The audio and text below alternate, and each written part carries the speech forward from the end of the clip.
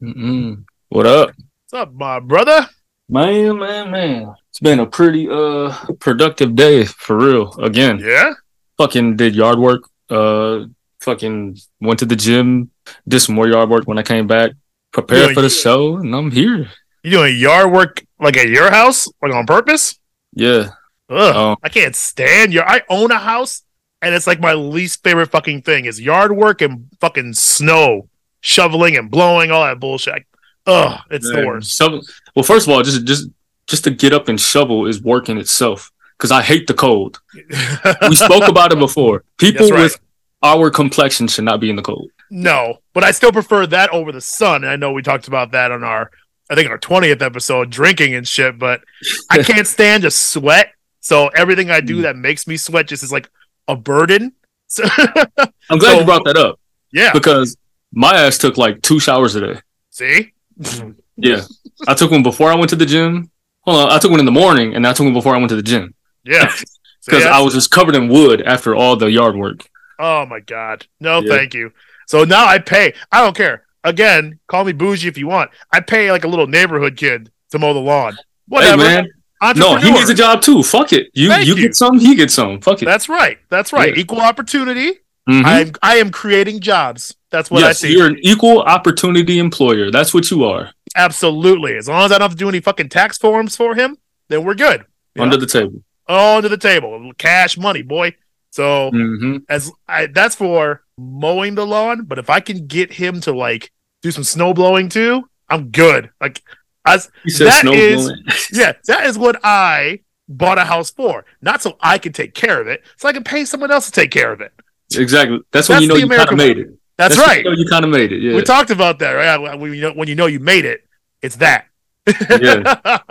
Hell yeah. I'm trying to get like that.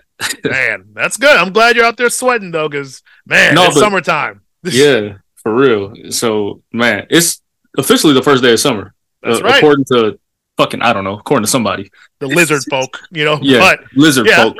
longest day of the year, first day of summer. We out here, and I'm in long sleeves. Doesn't matter because my AC is still pumping. So it's an Hey, igloo in my place, and it's blazing outside. So man, that's how we do it. can't do it. You know, my house stays at 80 degrees. 80, Well, 77. 77. That's your normal shit. Are you a lizard? Are you cold blooded? Man, so you remember when I lived by myself, right? Because obviously Right. I live with my dad now. So when I lived with myself, I literally had the thermostat at 77 degrees from January to the next January. Oh my Didn't touch it one god! time. Yeah, didn't touch it one time. Wow, that's too hot. Oh man. No, I need it like I need to feel like I'm in the islands. You feel me? You got Look that outside, tropical it's weather. snow and ice. But in my house, oh man, I'm in the Bahamas. You got the mai tais and the coconuts and shit in his Hell yeah, I used to spark up right in the crib too. You already know. Oh I was God, living it good inside the crib. that's too hot for me, man. My shit is at 70 all the time. Because in my book, it's like if you're cold, throw a blanket on. If you're hot, take something off. But 70 is the baseline. If it's more than less than that, I'm either sweating in my own house, which makes me more upset because that means I'm paying to sweat. So then you're fucking with my money and my heat. I don't like any of that shit. The thought of it is just fucking you up. I get annoyed just even thinking about it. So, like one of those old traditional dads who's like, I can tell if someone touched the thermostat, Yeah. and I'm not even at the house, and I know you touched it. I know you did. I walk into my house, and that temperature is like 1 to 2 degrees off. I can feel it. Who touched the thermostat? Who touched it? He said I could feel it. I can feel it. I don't care if I'm in another So country. you're a feel Red it. Foreman as dad. Oh, dude, he is my idol. No, I he's the fucking love Red Foreman is still to this day, in my opinion, one of, if not the greatest television father of all time. of all one of the best of all One of the time. best. Not I can't go off the top of my head right now, but he's definitely up there. He's top three. For Top me, three. it's Red Foreman, Al Bundy, Uncle Phil. I mean, and Uncle not in Phil. any kind of order, but Yeah, those yeah, yeah. three that shaped my Hey, whole childhood, man. What about Uncle Ruckus? Listen. Now, I love the Boondocks, and Uncle Ruckus is an amazing character. He's so fucking funny. But to consider him to be like a father figure is very messed up. That's the that's the He point. he doesn't give a shit about anybody, especially black folks. That man. No, he should just be going. Oh, I'm gonna put one right. I'm gonna put a skit right here. Please do, because I'm sure a lot of people live Don't know what under we're a talking rock about. and they don't know Uncle Ruckus or the Boondocks, and you're missing out on cinema, fantastic Gold. television, Legendary. animation. The Boondocks is one of the greatest animated shows of all time. I mean, Of all time. oh my god! And Uncle Ruckus is a character on that show, and he's hilarious. And I won't get into anything more without spoiling you know what we should. You know what we should do? We should in the future. We should make like a fuck around channel and just react to a bunch of shit. And we should watch like Boondocks episodes together, chopped. Say no more. It's already done. It's already done. Especially if we were talking about the Boondocks, man. I watch that shit all the time. Hey, speaking of which, I was about to fucking get Showtime. I forgot which Showtime, but it's Showtime and there's Showtime something on Hulu. They got Boondocks. Yeah. It's like fucking $75 a month though, and I said I was good. I said I'm good. Y'all can keep that. I'll just live the memories back in my mind. I'll close my eyes, go back to the cinema at my mom's house, and I was 12 years old, up at 12 a.m. doing things I shouldn't have been doing, watching Boondocks and Girls Gone Wild. Yes, fucking Girls Gone Wild. That is America in a DVD collection. Boom! Salute to the Girls Gone Wild, man. Man, salute. Oh, those commercials were everything.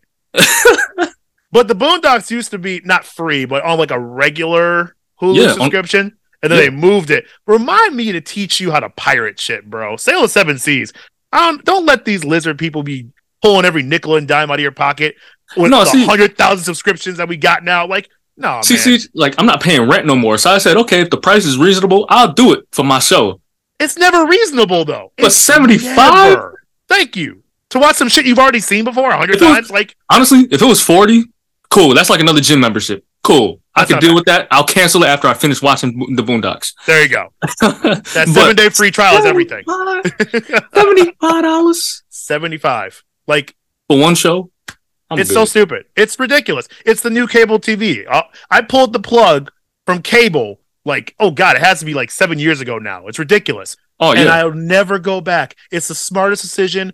All that money in my pocket is spent on better things, including my fucking mortgage. But like, it's ridiculous. So now, instead of all the cable channels and you spending $100 a month for 150 channels, and you watch like 3 of them, now this is the new cable. Now it's just, let's do 100 different streaming sites. And they all spend like $50 to $100 a month on each individual one of those, and they try to bundle it up and make it seem like for example, Hulu has like ESPN Plus and Disney Plus. So I got that bundle. Sure, and for a long time I was like, that's a really good idea. That's not a bad price. It was like $20 a month. Cool. It still is. It still is not bad. But my thing is, ESPN Plus doesn't really have much on it. If we're being honest, a few things you can find. But most of the time, it's just sitting there. And now they're rolling all 3 of those into one site anyway. So the whole package idea is going to be over anyway. What's the point? What you can watch on ESPN Plus, you can watch on Hulu. Exactly. It's all going to be, and I don't know if it's all, I'm assuming it's all going to be Disney because Disney's the one that owns the shit. Owns all of them. So I'm going to go to Disney and watch the Boondocks? Okay. I guess, as long as I get to watch it somewhere. I watched the UFC Fight Nights on Hulu. Because it's connected. So it's like, like you said, what is the point for ESPN Plus when I can watch everything on Hulu? Exactly. So how they get you. That's how they get you, man. Nickel and diamond, and they're going to get more and more desperate, and these prices are going to just get more and more ridiculous. And now you got places like Netflix who are like, oh, we don't want you sharing your password anymore. Like, motherfucker, aren't you like $1 billion company? You really are losing money if I share it with my like fucking cousin or something? Like, hold on. Speaking of which. So say you and this girl are you guys are together talking, whatever, right? Sure. You know, she has your Netflix, woo. You guys stop talking. I feel I know where this is going. Would you be cool with her having your Netflix account? If we're not together, fuck no. Hell no. No. If you're not with me, bro, Netflix is part of the package. Yo. It goes with me. Let me tell you something. Change that password immediately. Go on. Let me tell you a story. Yeah. I wasn't even supposed to get into this, but we get into some bullshit today. Let's go. And wait, before I get into this, you got something to drink? Did I lose a bet? No. I'm just saying because I got some I got some tequila. Oh, you're drinking, buddy. I got you. Yeah. All right. Oh God, the Hennessy is too close. All right, hold up. How about this? How about let's play the music? We'll pour up and we'll get back into it. I like it. Play the music. 1, 2, 3.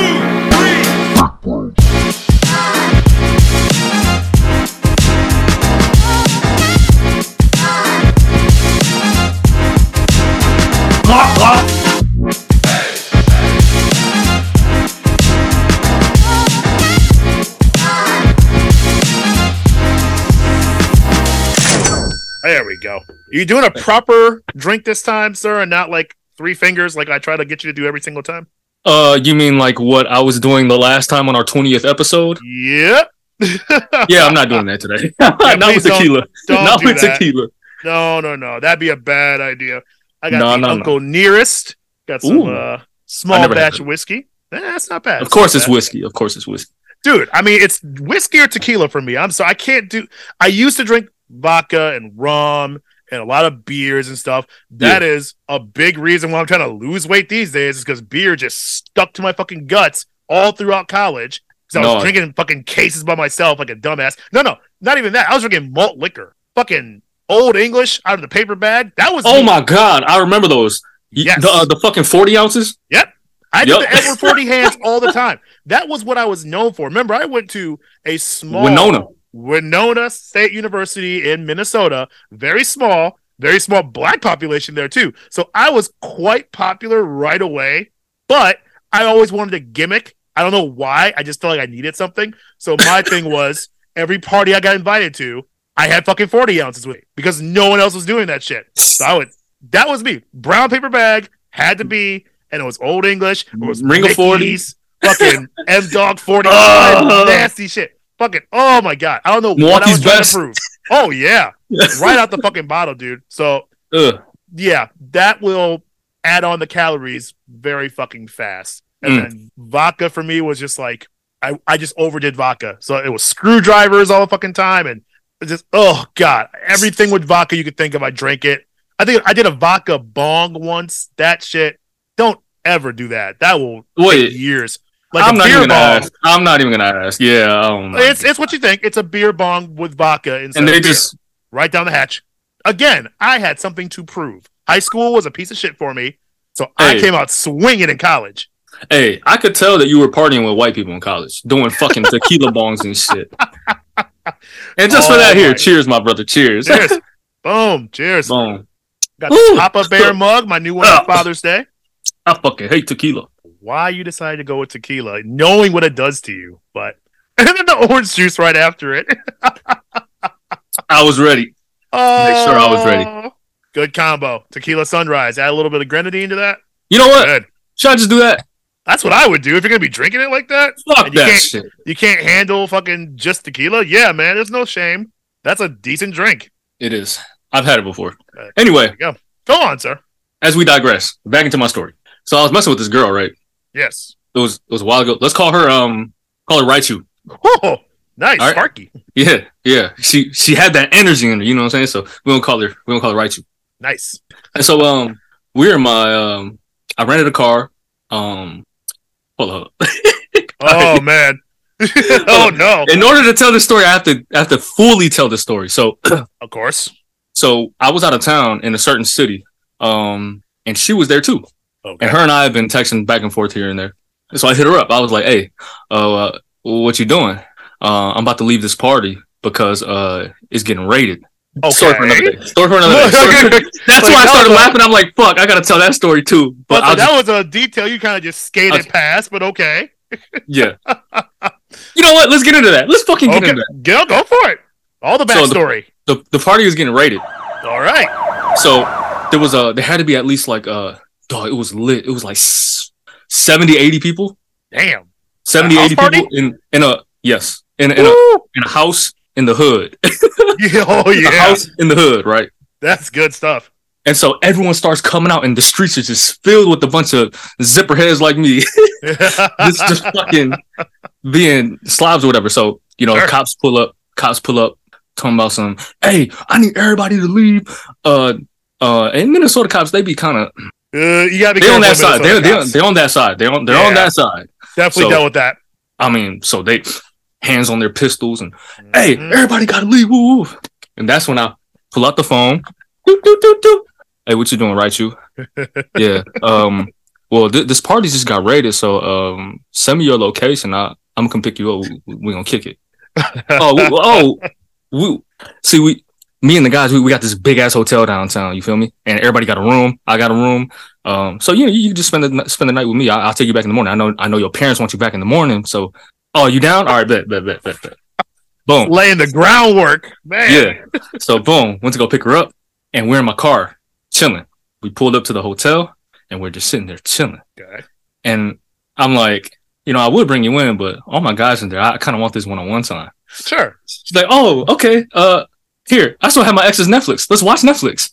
Oh. And I'm like, oh, all right. Okay. So boom. All right. So when we watching Breakfast at Tiffany's, I remember the movie Breakfast at Tiffany's. That's so fucking random. You know that movie? I know you know. Of course I do. Of course I do. That's why I made that face. Like, wait, you know that movie? Yes. That's generational. Yeah, we're watching that shit. See, wow. Yeah. All right. And so we're watching whatever. Boom, we go inside. Boom. All right. Anyway, we we spend the night together. We didn't have sex, but we spent the night together. Woo. And in the morning, I go and drop her off right to her parents' house. I said to her parents' hotel, because she was staying with her parents at a hotel. Her parents got bread. Oh, all right. Yeah. So nice. I take her over there. We talking to him the whole time. So I drop her off to leave right here. I'll just tell the whole conversation. Okay. I'm like, all right, well, I hope you had fun. She was like, oh yeah, I did have fun. And she called me her ex's name. Stop it. What? Yup. She called me her ex's name. Was it like even remotely close to your name? No, it ain't even close, my boy. Oh no. She called me her ex's name. The same one I seen on the Netflix account. Yeah, that's the one. Yeah, and I'm like, huh? Yeah. Oh man. And it was at that moment I said, I'm good. Oh man. I'm out. Deuce. I did my job. Oh my god. And that's why you don't let your ex keep your Netflix account. That's that bullshit. Make sure you log out of all devices at all times. Reset password, default everything, pull it all. Because your ex might be showing me your Netflix. Right. I might know your top picks. Yeah. I don't need people knowing my algorithms and shit. Like, that's real. I don't need to know that CJ watches New Girl every day. I don't need to know that. Listen, New Girl is a good show. I will stand by that. I've seen it quite a few times. It's my rotation of shows to put on in the background. No not argument. a bad show. Okay. Not at all. I thought you were going for New Girl. I was like, motherfucker, you better get you some Zooey. No, not at all. That show, solid. All right. That's crazy. That's fucking crazy. Yeah. What'd she even say? Did you confront her when she called you that? Or you kind of just let it go, like, oh, okay, bye. All right, hold on. Oh, God. I have a confession. So she called me her ex's name, right? Sure. And you know how I was just like, yeah, I'm out. Yeah. It wasn't actually like that. See, fuck. What did you do? All right, man. So I'll be honest. This is the podcast for honesty. Her and I, Raichu and Charizard, have an innate attraction towards toxic behavior. I thought you were gonna say you have like a baby. That's why my heart stopped because you paused. You said Charizard and Raichu have a. I was like, an egg. An egg? You have an egg? At the daycare. It was just Father's Day, man. I'm like, is this that episode? Well, happy Father's Day to you too, my guy. Shit. I appreciate you. Happy Father's Day to everyone listening who got to celebrate, but definitely not to him. Yeah, well, yeah. So you have a toxic attraction, you're saying? Yes, this was. I'm not gonna say when this was. Sure, that's fine. But yeah, we both subconsciously had a toxic attraction towards each other. That ended up actually being rather beautiful. I'm not gonna lie. It's beautiful. I'm not gonna lie. So you definitely hit that again. Yeah. Over and over and over again. Many times, yeah. Many times. Hey. Many times. Like, whew, man. The Netflix and chill was in full effect, eh? Oh, for 4 years. Oh my God. What? 4 years, dude? 4 years? Yeah. Holy shit. I mean, eventually she started screaming my name. So, I would hope. Yeah, so I mean, that was my next question. Was her calling you the ex's name? Was that a one-time thing, or did you let that happen a few times? And please be honest. No, it was a one-time thing. One time, okay. I thought you were hitting it and just kind of letting her call you that, and I was like, no, hell no. We are gonna bring a therapist onto the show to help you with just that. No, that'd be too toxic. That's a little too toxic. That's too toxic. That's me. It's like, oh, you accidentally call me someone else's name that you're supposed to be with. It's a little fucked up. But you chose to be with me? That's even more fucked up. See, but that shit turns me on. No. I was like, hey, you love that shit. Oh my god. Get your ass in the sheets, man. Get your ass in the sheets. I cannot. I don't know if it's because of my age or something, but just that kind of drama, man. Oh, no. Like I said, I'm not going to say when this was. I'm speaking from prior experience. Like I said, this was. Of course. It's 4 years, so it was some time ago. I'm just weaning that. Low-key 5 years from this day. Oh, okay. I was going to say, you remember this quite vividly. That's what I was like, this couldn't have been that long ago. Plus, it was 5 years or so. My memory serves me well. Yeah, almost all the time. So mine does not. That will go, brother. You know, one of the first things to go. Well, damn, that's a solid no for letting your ex keep your Netflix for that reason alone. How many times were y'all smashing while her fucking ex's Netflix is on in the background? That's like disrespectful on her part, not yours. I mean, shit. Charge it to the game, man. Charge it to the game. Hey, it's cha-ching. I did what I was supposed to do. Oh my! I don't miss any of that kind of drama. That sounds exhausting. Fun, but exhausting. I'm sure you learned a lot from that shit, bro. Yeah. My God, whole lot. Well, I'm glad you learned something because that's a whole different avenue. We still have relationships that we'll get into and talk about all that shit too. I know you wanted to talk a little bit more about Father's Day since, again, it just passed this past Sunday, and I wanted to get into what I did this weekend and what I did yesterday because it all kind of leads into Father's Day a little bit too. Yes, sir. And then I know you got some shit you want to get into as well. Mine won't take too long. I just wanted to do a quick shout out this past weekend. Went on my very first golf outing, like a full-blown 18 holes. Never done it in my life. Never had any experience, never had any determination or desire to even play the game. I've always given golf a bunch of shit because I'm just like, this is the most boring white man's game of all time with the fucking parachute pants and the fucking male on white bread crowd, and it's a quiet game. I'm like, why should sports be quiet? What? I mean, have you seen Happy Gilmore, right? Yes. Yes, that's what I wanted golf to be. I always said, if you put someone like Happy Gilmore in real life, for example, when Tiger Woods had his big scandal and he was out of the game for like, I don't even know, 2 years, 3 years, whatever, and everyone was talking about it, I always said what he needed to do was grow a thick-ass beard, fucking huge fucking beard, and come back to golf as like the bad boy of golf. I wanted him to start fucking like just banging golf girls on the fucking sidelines all the time in the fucking sheds, throwing his fucking golf clubs in fucking ponds and punching fucking referees out and shit. I wanted him to come back like the Dennis world's Rodman? Yes, the Dennis Rodman of golf. I wanted him to be the bad boy of golf. I needed that to be a viewer. So that hasn't happened, and he just came back because he's the greatest of all time and whatever. I digress. The point is, golf was nothing for me. So I got invited to this event. My wife's cousin, young cousin, actually passed away a few years ago from cancer, actually. She had just turned 18 and super sweet girl, and golf was like one of her favorite sports. She got diagnosed with cancer at age 15. Her name is Peyton Alexander. And in honor of her family, just kindest people you ever meet, super sweet. New listeners as well. So if you're listening, Steve, love you, buddy. They started a foundation. They started a foundation in her name, a nonprofit organization, helps with research for Ewing sarcoma and cancer, and for a lot of other, cancer types as well. Funding research, helping other organizations with their research, and because of Peyton's love for golf. They hold a golf event. They started this last year. I went to the event last year. I didn't golf. I just ate my ass off, had a few drinks, had a really great time. So this year, my mother-in-law had a foursome for golf. Even get me there. Anyway, invited me. She had an extra opening. And I said, okay, fine. I'll go buy some golf clubs from Goodwill, and I'll just give it a shot. Why not? It sounds like it's a fun way of spending an afternoon. Cool. I looked up YouTube videos, fucking whatever I could figure out just so I didn't embarrass myself. What? You should have asked me. We'll get into that.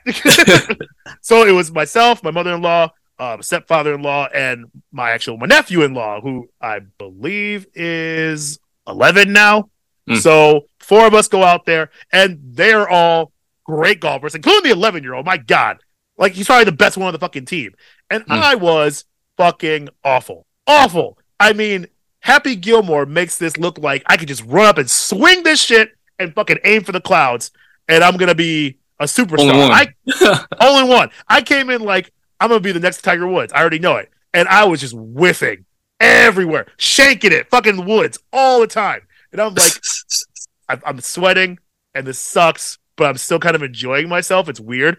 And then I started drinking on the course, and man, long story short, I came back a golfer. I think I have changed my tune, and I really want to get good at this now. I think I like golf. What the fuck, dude?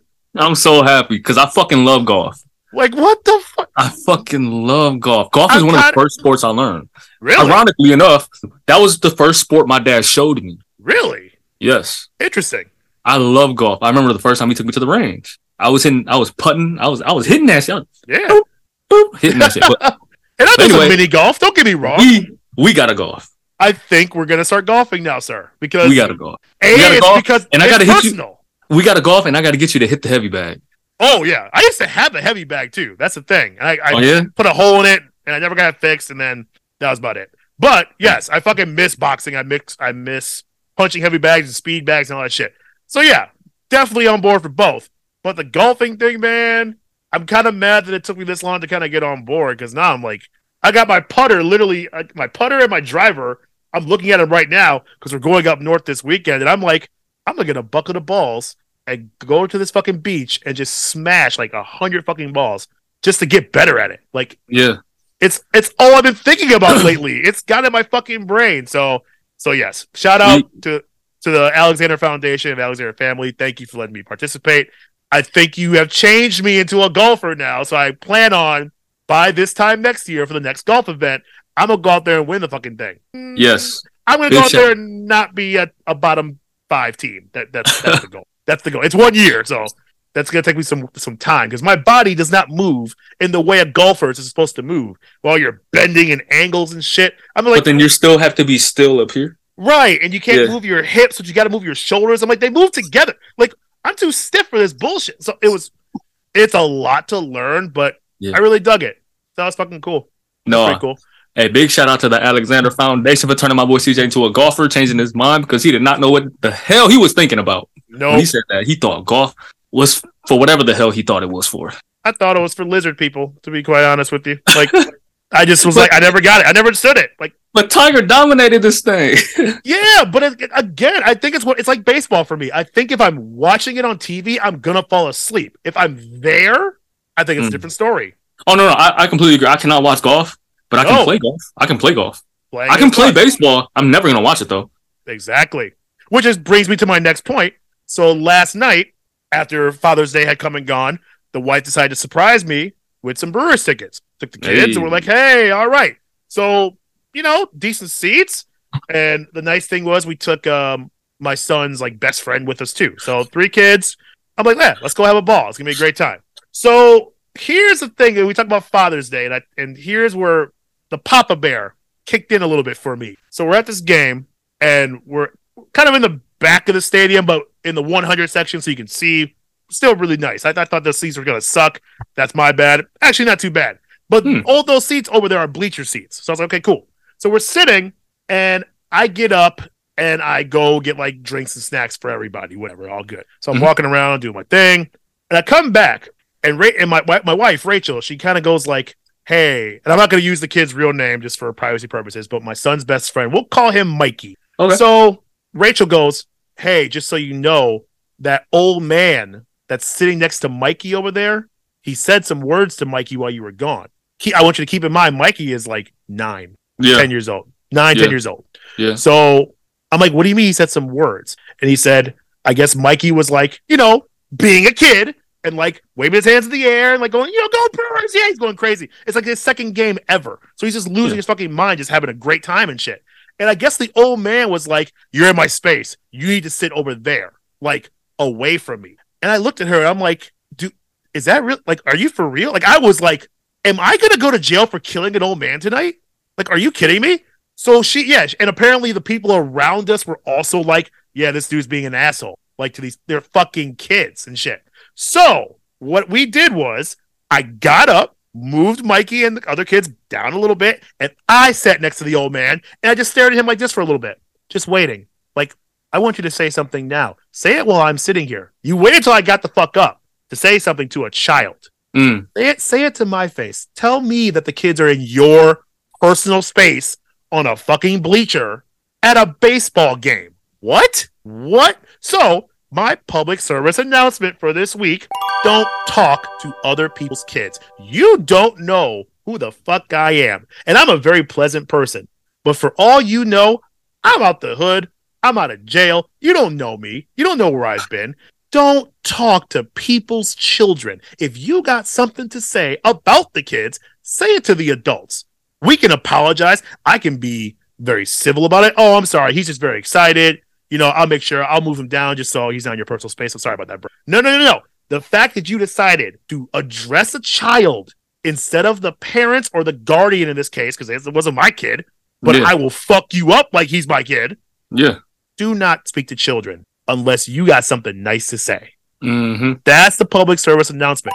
That's all I'm saying. In my head, I'm going through every scenario of like, what's going to happen when I knock this dude clean the fuck out? Because I know I'm going to jail because I made one choice to fuck an old white man up for saying some stupid shit. So, luckily for me, he didn't say another word the entire night. That was like the fucking second inning. So this was early on, and I was just sitting there stewing. I couldn't even enjoy the game that much. I'm like, say something slick, please. Please say something slick to me. Please. I was begging. He didn't say anything. He got up and left about the seventh, which is stupid because the Brewers came back and won in like the seventh inning. So you're a fucking idiot anyway. But that's all. He didn't even stay for the whole game and he's still bitching. Exactly. You're in a public space. You went to a ballpark and you're upset that there are children? Like, come on, man. Bro, you should have watched the game at home, bro. That's what I said. Like, you should have stayed your crotchety ass at home. So, that's all I got to say about that. We had a great time anyway. Fun game to watch. Kids had a fucking blast. It didn't really affect them that much. And there's a couple of minutes or so where I thought we were going to have to, take him home or something. But he rallied, had a great time. But, man, you don't know people out here. Don't talk to our fucking kids, bro. Hell no. Hell no. God damn. Wait, were your kids aware of this? Was Sully aware of this? Yes, but here's the thing about children. Like, they're goldfish, dude. Like, so they just didn't. It goes through one part of the brain and out the other part of the brain. Like, unless it really deeply affects them, stuff like that's just kind of like okay, and they just kind of move on. Memories of goldfish. So yeah, I'm sure he was aware of it, but Sully is, again, he's so sympathetic. He was probably like, "Oh, it's okay, just come over by me, buddy." Like, that's it. That's as far as it goes. It's the adults that are the ones that are going to push the buttons. I'm going to be the one to instigate shit. Yeah. So they're better kids than I was because my ass would have said something back to him. Oh man, and my little kid would have said something back to him. Yeah, if I raised him differently, this would be a different situation. So sorry about that, but yeah, man. Well, that was my last couple of days. Man, low key, that sounds like a pretty lit Father's Day. I'm not gonna lie. It wasn't bad. Went to lunch with my mom and shit. Yep. Some golf. Like, I was hungover most of the Sunday, so it was just kind of like, that's kind of what I wanted. That's, just on the couch for a little bit and made some public appearances and came back home. Went to bed early. That's all I wanted was to sleep. Did you celebrate Father's Day with your dad? So I worked I was out delivering that day. But I remember we talked in the morning. When I got back home, he was gone. I forgot where he went, but he was gone most of the weekend. And most of the weekend I worked. So man, gotta make that money, bro. Yeah, but I mean, it is what it is. I mean, my dad knows what it is. Yeah, I talked to him today. Everything's good. That's good. But yeah. Father's Day has always been a little weird for me though, because me and my dad haven't always been on the best of terms. That's right. Like when I was younger, we were really close. Oh, really? Yeah. But like how old was it? Actually, I was still pretty young when our relationship started to go bad. I was probably like 8 or 9 when our relationship started to sour. When things started to crack. And so Father's Day has always been a little weird for me. I always, if you damn, no one really knows that, honestly. So I was raised by my grandparents. Really? I didn't know that. Yeah. For the most part, I was raised by my grandparents. My mom was relatively young when she had me. And there was me and my sister. My sister was old enough to like go to school and things like that when my mom had me. So my sister stayed with my mom and my dad. But I was back and forth from Minnesota to Detroit with my grandparents throughout the school year, and then back with my parents throughout the summer. Oh, wow. So I was with my grandparents a lot. And so Father's Day for me has always been about my grandpa. You know what I mean? That's cool. And God bless his soul. He's no longer with us, but I just thought I'd, pay homage to him a little bit, give a little history, teach the people a little bit about my people first, and then tie that into my grandpa and how he fits into this. Go for it, man. So I am Hmong, and we did not originate from China. We did not originate from Asia. We actually originated from the Mesopotamian region of like the middle of Europe and Asia. So kind of around like, what would that be? Like Arabia, Serbia, it's kind of around there. Yeah. More Arabia than Serbia. I don't know why I said Serbia, but we'll put on the map. Yeah, we'll put out the map there somewhere. And then we migrated east, and that's how we ended up in China. And at the time, our ruler, his name was Xiyu. And if you know anything about Chinese history, the Han Dynasty kind of ruled China at that time. And so we were at war with them, like I said, and our leader Xiyu, or Xiyu is actually the Chinese pronunciation. Let me say his name right. I think the original pronunciation, if I read things correctly, it was Xiya, which means like the grandest of the fathers, basically. So that's fathers cool. Of fathers type shit. Yeah. Anyway, so he was captured in 2704 BC. Our leader was captured in 2704 BC. He was executed. His body was split up and buried in 3 different parts of China. In doing that, the Chinese wanted us to never reunite again. Yeah. And so it was kind of like history almost repeated itself. So we kept making like new kingdoms within China because we were always like the sub people of the Chinese people. So we would have little kingdoms and their big kingdoms, and they would always invade us, kill us, enslave us, things of that nature. Oh, yeah. And then eventually we ended up in Southeast Asia. And I'm pretty sure people have heard something called the Vietnam War. Oh, that thing. Yeah, that thing.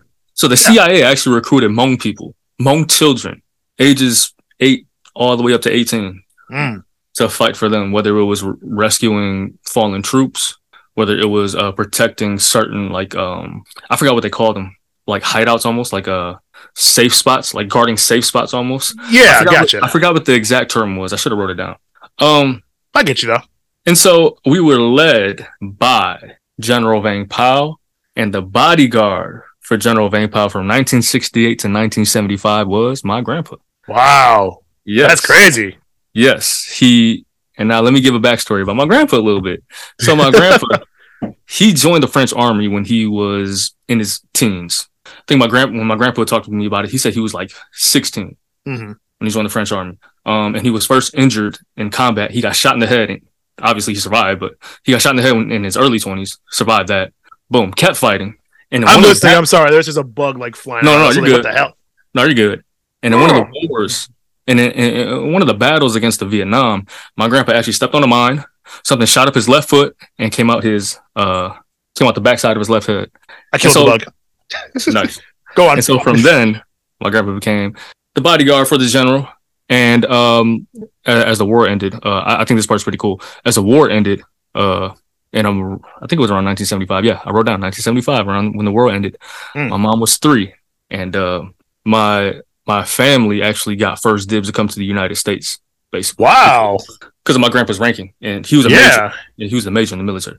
That's so dope. Yeah, and one story in specific, or specifically that I remember was he told me there was a certain time when they were escaping Vietnam. I think he said it was Vietnam. And they had to swim across the Mekong River. Holy shit. He said he was holding my aunties and my mom, and he was swimming, and bullets were flying in the water, missing them and stuff. Holy hell. Yeah. Dude, your grandpa's a badass. Yeah, bro, he's 2-0 against death. Only thing that beat him was Father Time. Jesus Christ. Yeah. That's so cool. So, man, that's my grandpa, man. Wow. That fight shit's in my blood, so. Clearly, yeah. That's right in the veins, bro. Yes, sir. So RIP, happy Father's Day to him. I know he's up there. Father's Day. I'm gonna give him one for that one. Happy Father's Day, sir. That's really cool. And it makes a lot of sense of why, not so much why you have a strange relationship with your dad or anything, but it's just like, I could see why you would revere a father-son relationship that much because of all the history you've got stemming around the men in your life. Like it's very pivotal to the foundation of what makes you who you are. Yeah, no, absolutely. And on top of that, it's the relationship I have with like the women as well and who they are. Because I come from a family of very strong, independent women. All of my aunties, like one's a pharmacist, one, you know what I'm saying? Like they all have high standing jobs. My mom's a caseworker for Northwestern Mutual. I used to work for them too. That's funny. Yeah. And so I've been, and like I said, my mom, she's been a single mom for the majority of her life, right? Right. When I was with her, when she was raising me, she was a single mom. So for me to see that independence and to see my mom play both the masculine and feminine, and sometimes like looking at my dad, like you can't even be with one thing, you know? So, like I was feeling like that as a kid. I'm not gonna lie, I was. Preach, man. And so that's where the relationship kind of soured. But don't get me wrong, like I still love my pops, and that's why I'm here. You know, I'm trying to mend that. That's dope, man. I mean, unfortunately for a lot of people in that situation, a lot of them wait until it's too late to try to mend that kind of relationship. So good for you for kind of swallowing all that, so to speak, and just being like, life's too short. We're family. Let's fix it. Let's get to know each other as adults, mend the relationship, and move forward together. That takes a lot of balls to do that. No, man, it does. And I can say that without any hesitation because, you know, I can go into a little bit of my backstory too. And I've mentioned this a few times in the show before. It's, you know, I didn't have a dad growing up. If we're being 100 about everything, you know, my biological father cheated on my mom when I was like 3, probably not even 3. So I didn't even knew him growing up. We didn't have a relationship at all. So my mother raised me the same way your mother raised you, single. It was just me and my mom for a while. Like I said, she did get remarried. She had my next 2 younger brothers, Edgar and Hakeem, and it was our unit for a while. Unfortunately, the marriage didn't work out with that man as well, with their dad. She got remarried after that. Ended up having my youngest brother, Tevin, and we lost that man, unfortunately, to pancreatic cancer. I lost track of how long ago that was. I feel like that was maybe 7-8 years ago now. So, yeah. So, fortunately, she is, again, now remarried, but to a wonderful man who makes her very happy. We're all, you know, he fits in the family perfectly. But I say all I have to say is, for me personally, you know, that father-son relationship never existed. So, you know, growing up with a strong mother, you know, 3 other brothers, it was up to her to teach myself and the rest of us how to be men because she knew what she went through and she refused. My mom didn't care about anything other than raising 4 strong men who are educated and are gentlemen. Those are the 2 things she preached more than anything else. So the fact that I am where I am today is because of my mother. And I'll say that I've said it to her many times. I appreciate my mom more than life itself. And it's because she taught me how to be the man I am today. And that shows you don't have to be a man to be a parent. Yeah. But my God, like it drives everything I do as a father today. So absolutely. When I think about what I want to be as a father, you know, I always think back to my mother.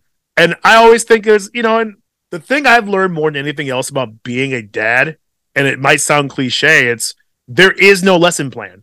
you can read. I read every book when Rachel was first pregnant with my son Sullivan. I read every book in the game. I had a library that was just parenting books and every website you can think of. And I was overboard almost with trying to stuff all the research in my head. And I'm picking the brain of every parent I know. The one thing, now that I have been a dad for about a decade now, which is just bananas to say. Isn't that fucking crazy to just, I just said that out loud. Crazy, and I never even realized it. It's been a decade. I've been a dad for this long now. There's no lesson plan. I am still learning, and I am constantly learning. And if maybe that's the lesson, is always be learning. No, yeah, absolutely. It changes day to day. And now that I have a daughter too, that rule book that I thought I was putting together for, 5 years or so, scrap it. It's scrapped. It's completely scrapped. Done. It's complete nothing. It never using it again. Nope. Put it down. Start again. So trying to raise a boy and a girl when I had nothing but brothers and only a mom is a minefield. And I get it wrong every single day. But that's the catch. Because a lot of guys in that situation would run. Yeah. And there's unfortunately a lot of men out there who they either get into it too soon or they just don't feel they're equipped to handle the pressure of fatherhood and all the responsibility that comes with it. Yeah. And I'm not saying I thrive on it, but damn, does it give me a reason to get out of bed every day? Like I have worked stupid jobs. I've worked at the bank. I've worked at other jobs I won't even mention, but like it's all for family. I have never had the drive. I didn't have the drive in my own personal life to try to finish college or get a degree at the time. I was just partying my ass off. I didn't have the drive to travel more as a single person. There is no bigger drive in my life than doing something for my family. And I've always made this comment of saying like, hey, we talked about, I think actually our first episode, we talked about this where you were going back to school.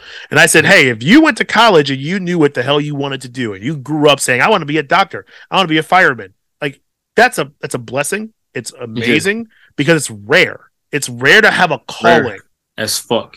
And it's even rarer to follow through on that calling. For me, though, there was never a point in time where I was like, I want to be XYZ. The only thing I ever pictured myself being was a husband and a father. Point blank, period.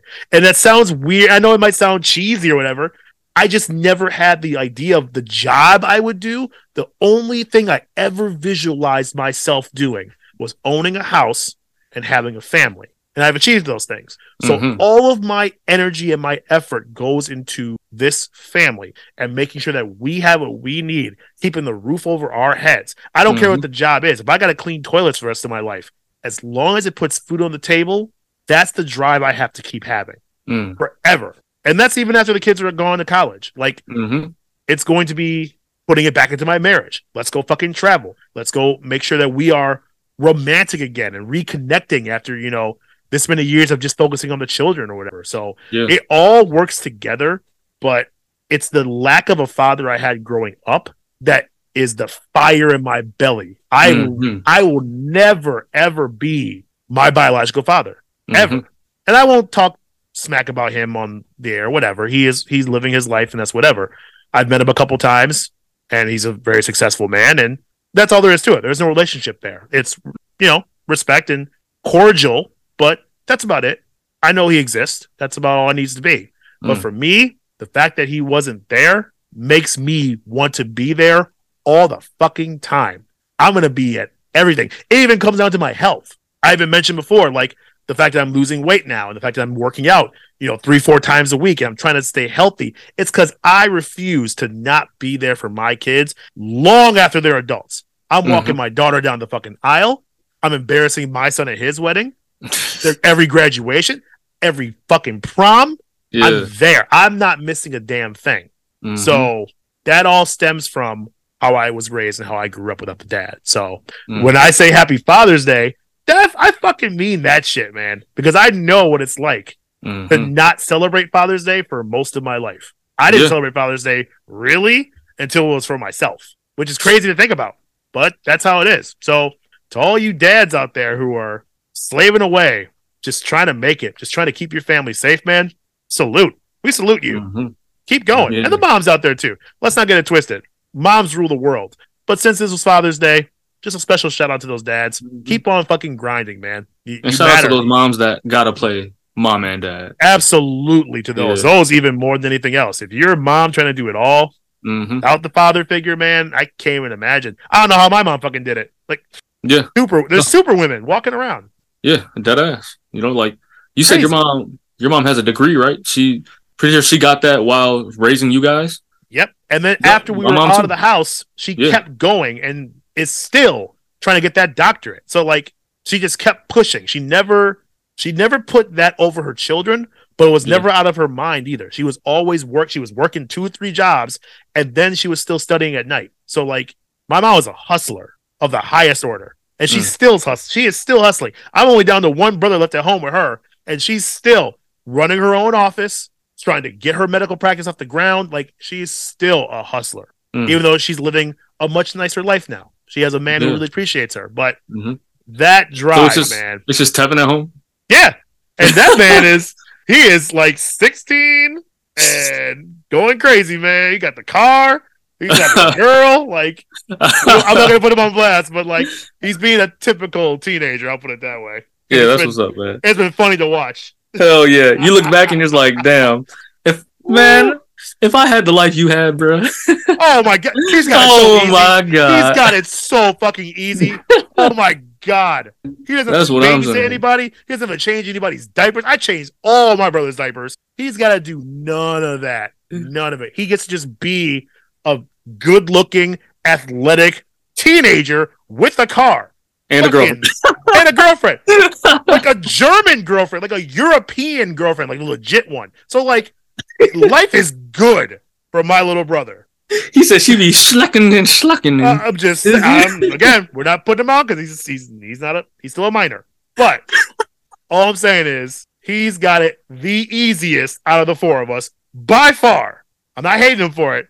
Good for you. Sure. Enjoy it, kid. I fucking wish it was like that. Hell yeah. Woo.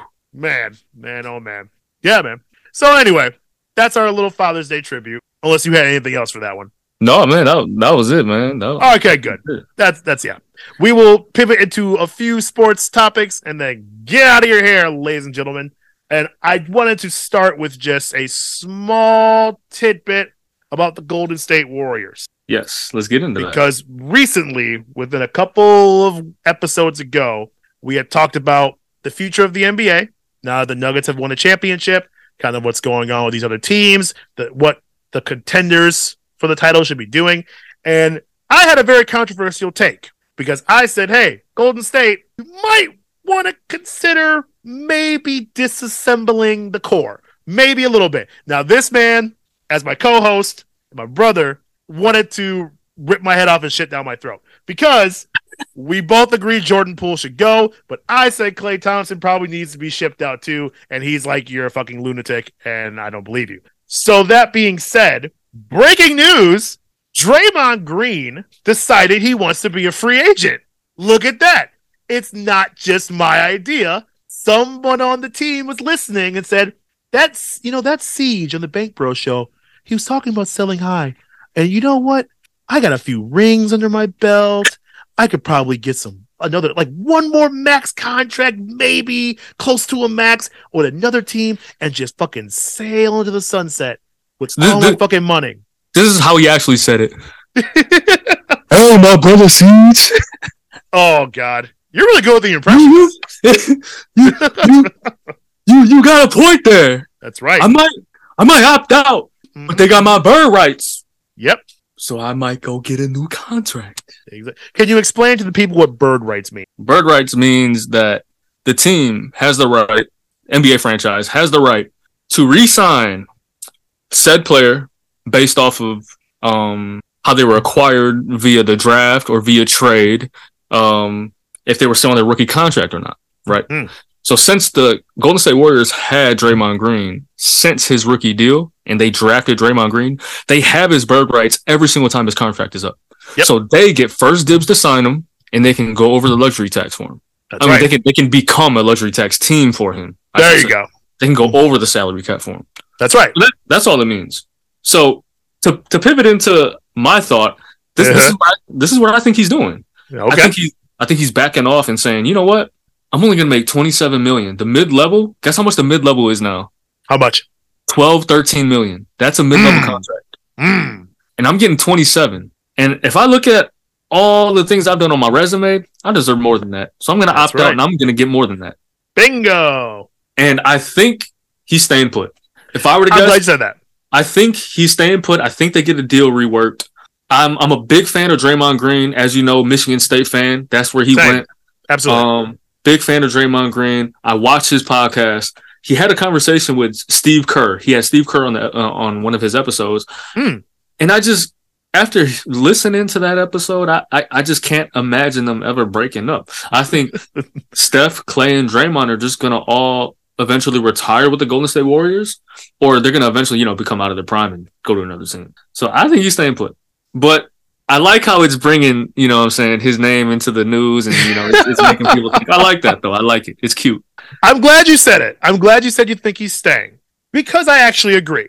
I think it's a tactic. I think he's a brilliant man when it comes to his money. And so he wouldn't be the first one to pull this shit where he kind of plays coy a little bit, kind of says, maybe let me stick my pinky toe in the pool of free agency and just try to get a bite and just see what happens with the contract offers, and then goes back to Golden State. Because, like you said, there is nothing but love and admiration between Draymond Green and the Golden State Warriors. Everyone knows that. That guy is very, very loyal to them. However, I will put this out here. If he was going to go and leave Golden State, there is only one fucking team, and I would bet my entire house on this bet. No, it's not the Suns.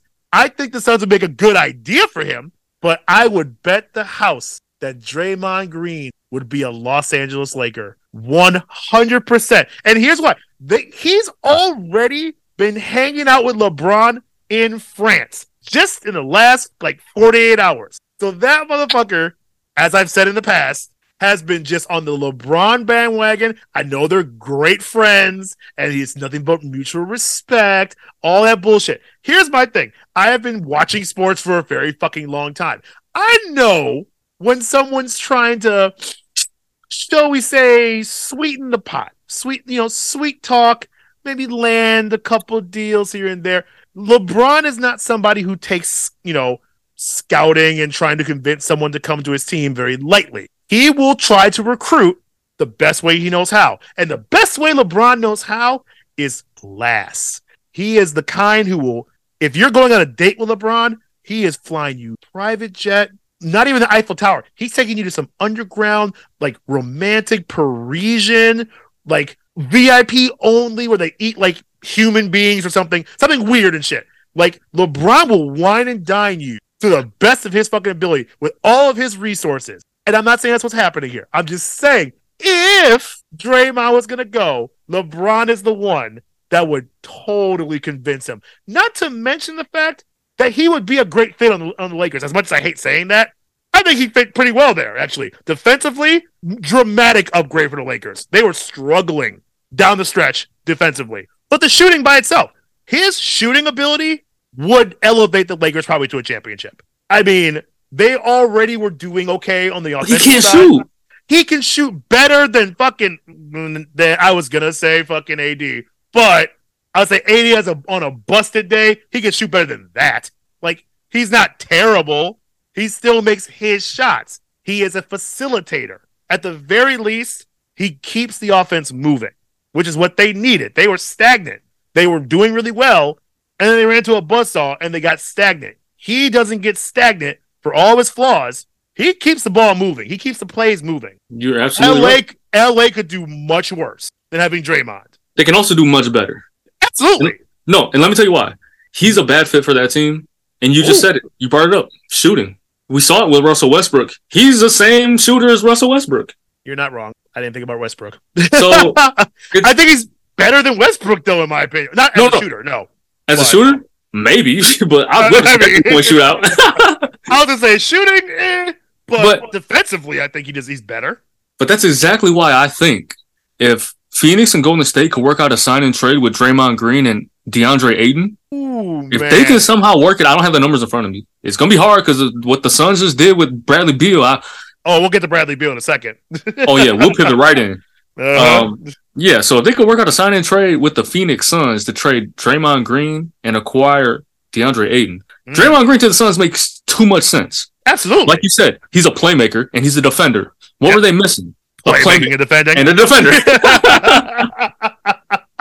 They don't need him to shoot the ball not one time. You got Bradley Beal, Kevin Durant, Devin Booker, DeAndre Booker. Yeah, him too. When you have those three, you don't need to shoot the ball. All Draymond has to do, set screens, dribble handoff, pass the ball, dive to the rim, play defense. That's it. People forget when the Suns were the only team to beat the Nuggets twice in the playoffs. True. People forget that.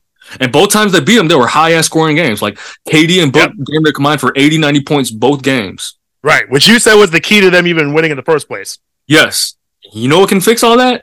If they had someone that knew how to play defense. Yeah. They wouldn't have to score that many fucking points. Right. Which seems so simple, but damn, defense is hard to come by the NBA these days. Yes. Crazy. It's crazy. Which blew my mind. And that's what blew my mind when they decided to trade Chris Paul for Bradley Beal. Yeah, let's get into that. That was my next point. So, how do you feel about that? Initially, these were my thoughts initially. Mm-hmm. I said, I'm not going to deny the fact that the Suns are a better team with Bradley Beal over Chris Paul, but it doesn't fill any of their needs. They have dynamic scorers already. They have excellent shooters. They have two guys that can combine for 80, 90 points. We've seen it. Right. What are they doing? And then I thought about it. And I said, oh, wait. The Suns, they came out with a statement saying that they were exploring all options for Chris Paul, including waiving him. That's true. Waiving him would have left the Phoenix Suns with $15 million in dead cap. They would have had to pay Chris Paul $15 million to go bye-bye. Not good. Not good. So they said, you know what? How about let's take that $15 million that we were going to give him, right? And take another $15 million and just pay Bradley Beal. There you go. Why not do that? Done deal. And so I say all that to say, after thinking about it for a few days, this is a great trade. And this is a great trade for the Phoenix Suns. Not for the Wizards, because they got no first-round picks. I was just going to say it, too. Rudy Gobert. What did Rudy Gobert... I don't want to answer, but what the fuck did Rudy Gobert go for? How many points per game does he average? Like a couple years ago, Bradley Beal was putting up 30 a game. That's right. Like 2 years ago. In 2021, 2022, he was putting up 30 a game. Absolutely. That's crazy numbers. And you traded a bunch of second-round picks and swapped a bunch of ones. You didn't even get any unprotected ones up. What the fuck is this? And then his agent is the father. Is the father of the I think it's the GM. I think you're right. Someone in the office of the Suns. Yes, correct. Which is nuts. Especially Bradley Beal having a no-trade clause. Like, what the fuck? I'm pretty sure. So, okay, see, I don't know if you knew, but so Miami, Milwaukee, and there was one other team that was involved for a Bradley Beal trade. And Bradley Beal ended up going to Phoenix. You mean to tell me Milwaukee wasn't offering Chris Middleton and ones? 100%. Totally. So you know what that tells me? Bradley Beal chose where he wanted to go. Exactly. He had all the leverage here. Yeah. All the leverage. Which good for him, Good for fucking him. So that brings me to a question I want to ask you, honestly. Okay. You can get into what you think about the trade too. Sure. Now, in recent history, it will tell us that super teams are not going to work. I'm not a fan anymore of super teams, no. Think about the last 3 teams that won a championship. Golden State, homegrown players. Milwaukee Bucks, homegrown players. Denver Nuggets, homegrown players. Oh, yeah. That's the formula. Now, my question for you is, if this core stays healthy, how far will the Suns core with Beal, Booker, Durant? Yeah. They stay healthy, and obviously the roster's not filled out yet. No. How far can you see this team going in the next 2 seasons? Because keep in mind, they're getting old. Bradley Beal and Kevin Durant are getting old. They are. I'm going to say in the next 2 seasons, 2 years, how good do you think this team can be? It all comes down to what they do with DeAndre Ayton. And I've brought this up before. Do I think the Suns, without them being filled out yet, because the offseason's still kind of up and kicking right now, the way they're structured right now, do I think they can win a ring? No. But if they can move Ayton for another really good rim protector. Somehow, I don't know who, because I haven't even thought that deep about it. I got then one. Who would you got? Trade him to the Knicks. Grab you Mitchell Robinson. Grab you maybe Evan Fournier, another shooter. But he doesn't play defense. But he doesn't play defense. That's grab the thing. You Obi Toppin. Grab you because Julius Randle's over there, so Obi Toppin might. Obi Toppin could be like an Aaron Gordon. Maybe he has that potential.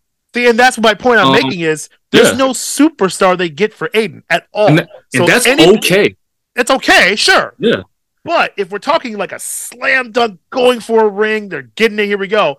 You kind of have to gamble on some of these could-be's is what I'm getting at. So, because of that, if you're giving it 2 years, I feel like a finals run, I'm not sure about a champion. This season kind of, as much as I love KD, I love Book, I love the core that they've got there, especially with Beal. And my thought about that is like, great for Beal, because he finally got out of a dumpster fire like Washington. And he, like I said, he got to pretty much set his own market at that point. So great for Bradley Beal. He's got a real chance at a ring now. And great for Washington because they got to dump that fucking contract. Finally, they have the noose from around their neck. I don't like the trade unless they get something good for any of those fucking picks they got, which I don't think they're going to. If they get a star somehow out of that deal, it looks a little bit better. But for now, trash deal for Washington. Trash. Whatever. But that being said, if Phoenix can pull some other defender, and let's say they go for like an Obi Toppin, and like he takes that next step, maybe they could possibly get a ring in the next 2 years. I think it's a big if, and I think if we're only putting 2 years on it, I'm thinking like finals appearance, but probably not winning it, which sucks. I really want them to win it, but my stance on that one, I feel like this season with Phoenix kind of opened eyes a little bit. They're not anywhere near as deep as they need to be, and Denver proved it. Like you said, it's not the super teams. You can put these big three, big four together all you want to. Denver did that shit with Jokic being a magician, with Murray getting his groove back and being a sharpshooter, and the rest of them just playing their fucking roles. It was the Denver Nuggets winning that championship was one of the best examples of just team ball. The whole team knew their fucking roles, and everyone performed the way they were supposed to when it counted the most. So that was a team effort all around. That you had the right pieces, sure, but you can't say like someone didn't pull their weight on that team. Everyone worked together. Cool. With Phoenix, they're not deep. They are banking on a lot of this going through those big three. And in my opinion, those are three ball-centric, aggressive offensive players. If we're being quite honest, they get hurt. They get banged up. So, like, you're betting the farm that the three of them can have, like you said, a healthy season and still have someone who's going to be what I would imagine they need is to be at least close to all NBA defense. Like, it doesn't have to be that level, but you need some damn good defense to play with these fucking elite teams. Yeah, so, you need a PJ Tucker. You need a... Yes. You absolutely need a PJ Tucker. So, like... A Marcus Smart. That's my opinion on that is 2 years, I think a finals appearance, but I don't see a ring in 2 years. Unless they can find someone to replace Aiden who's going to actually bring them some real defense. Because Aiden was a fucking liability. I'm sorry. Offensively, Aiden floundered. Great. Aiden's good. But defensively, he got chopped the fuck up. So he doesn't really block shots. No. He got lazy. For his size, he's not the best rebounder. He's not. Which is like, that's your weird. job. You're weird. A huge dude who can't get rebounds, man. Like, bro. Honestly, bro. I think this year Phoenix will get to second round for sure. Oh yeah, I think so. They're not going to win the championship though. I don't think so. But I think next year they will. What makes you think? Like, is there a certain move you think they'll make within 2 years that will get them that ring, or you think it's just consistency? What I think is, Bradley Beal choosing. Of course, I'm assuming Bradley Beal choosing to go to Phoenix tells me that his time with Team USA, probably showed him something. Mind you, he was on the team with Devin Booker, with Kevin Durant, when Kevin Durant led USA to the gold, which was just a couple years ago. That's right. And so that tells me, okay, Booker wants I mean, not Booker. Beal wants to play with Booker and Durant. Yes. Beal is going to sacrifice. I can see that. Beal, in sacrificing, Beal is going to have to play defense. Yes. I expect an improved defender in Beal. I expect the improved defense in Devin Booker to continue to show throughout these next few seasons. Yeah. As Kevin Durant, I don't even want to call it declining. No, I don't think so. Bro, the man could. No one phases him when he shoots a jump shot. That's right. So I would call it settling. Like Kevin Durant just settles into his role. He's plateauing. He's plateauing. Yes. In the highest, in the fucking in the Grand Canyon, he's the plateau. Yeah. Like cool. 30 a game for the rest of your career. All right. Yeah, no big deal. And let's not get it twisted. For all of and I've seen a lot of comments today about the Bradley Beal trade and everything. And the last couple of days, not to interrupt you or anything, but let us not forget, as much as people want to give Bradley Beal shit and say like, oh, he had a no trade contract like a lot of the greats did and hit throughout history, but he doesn't belong. Bradley Beal has learned from the best of the best. He has played with some of the elite talent in the last decade that the NBA has had to offer. So just because Bradley Beal isn't like the mega star of like a Kevin Durant or a Steph or a LeBron or a Giannis, Bradley Beal is still a damn good player. Yes. So he has a role. They will figure out how to distribute. I said they're all, ball-centric players. They'll figure out the distribution for the shots. Don't even worry about it. It's going to happen. No. I don't even see it being a long period of getting to know each other. They'll figure out the shot selections. Don't worry about it. But, couple things. Yeah. To piggyback off of what you're saying. Yeah. Number one, to put it in perspective, I believe Bradley Beal is on the same level, if not better, than Jamal Murray. I would agree with that, for sure. Yes. And just because he's in Washington doesn't matter. He was exactly.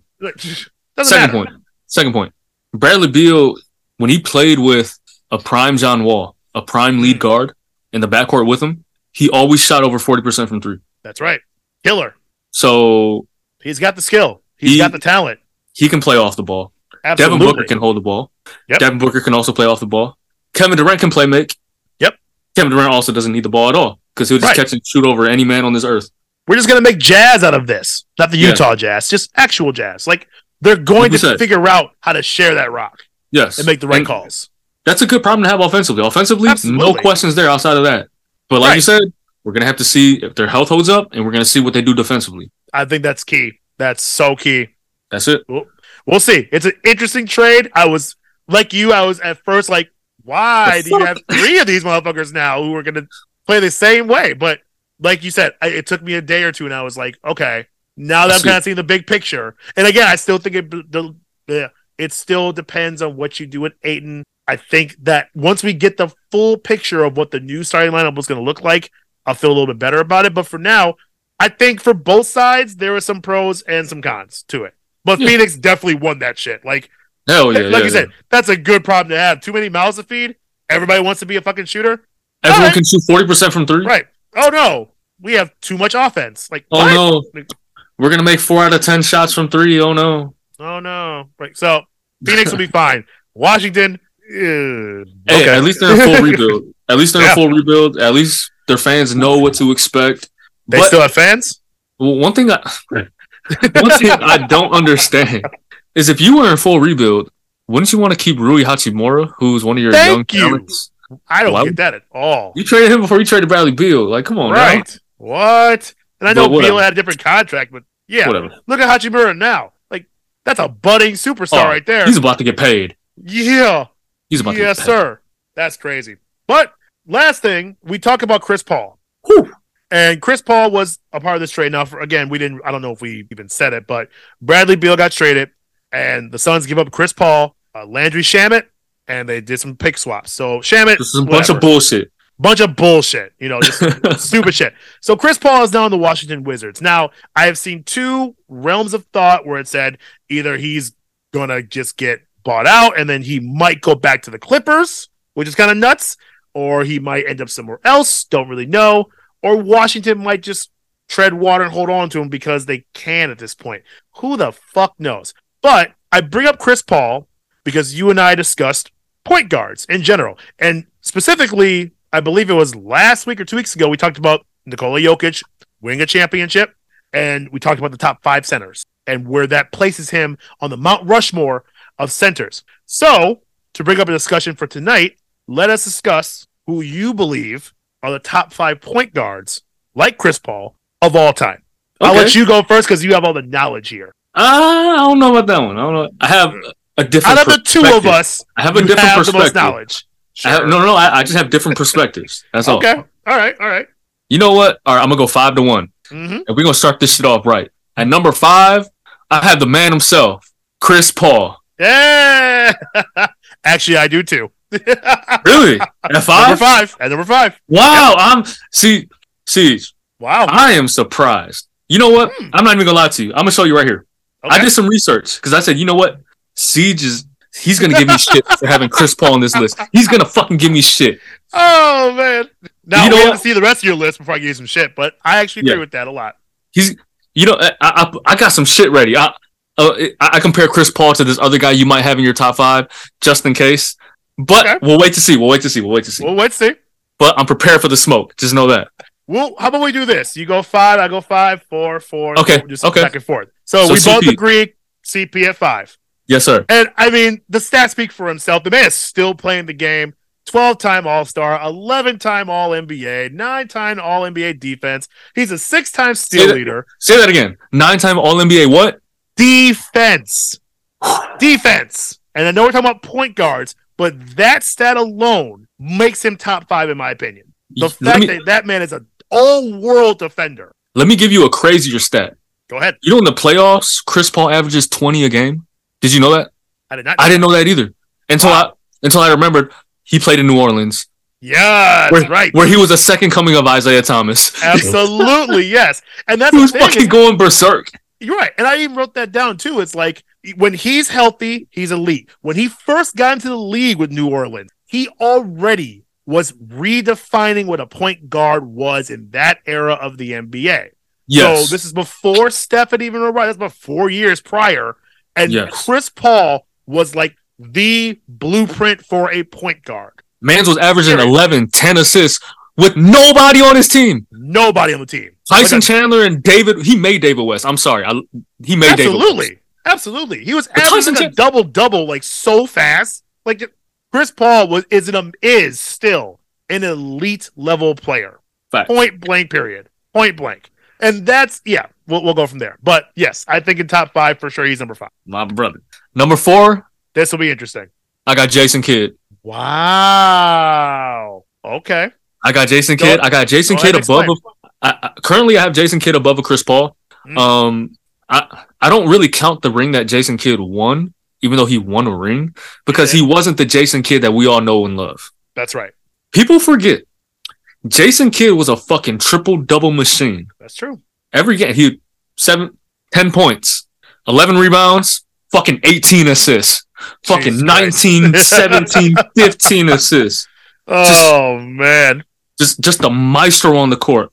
What he did on the court was literally an extension of an NBA head coach. However you want your offense ran, you want it ran to perfection, give it to that man right there. Absolutely. He will run your offense to the T. He will not shoot the ball unless he's absolutely open or has an absolute angle to get to the rim and finger roll that bitch. Because Jason Kidd never dunked the ball. Nope. Jason Kidd was damn near 6'4" and never dunked the ball. That's true. That's very true. Jason Kidd was excellent in executing plays. You're absolutely right. Like the guy was just the X's and O's was all here for him. Yes, he was doing this in Dallas. No, his first run in Dallas when he was playing with Young Dirk. People forget that. Young Dirk, yes. Went to Phoenix. Little Dirk. Went to Phoenix, did his thing. Went to New Jersey. Yes, the New Jersey Nets. Went to New Jersy.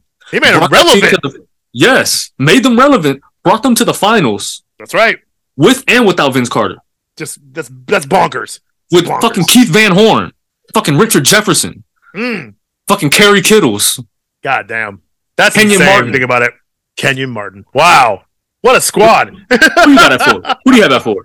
Okay. So here's where our age is going to really come into play here because I know. Okay, I know who it is. Take a guess. Stockton. No. You're close though. Number 4 for me is Jerry West. Oh, okay. Real quick. Disclaimer, I have him as a shooting guard. I label him as a shooting guard. Okay. But go ahead. Technically, he was a point guard, though. But that's the thing is, back in Jerry West day, like, that didn't mean anything. It was... Yeah. You had the position, but that position back then was so much different. However, if we're ranking actual point guards, Jerry West was a true point guard. Jerry West is, for those of you who are living under a rock, Jerry West is the logo of the NBA. That's all you have to say. That's it. That's all I have to put. That's it. He's the fucking logo. He also drafted Kobe.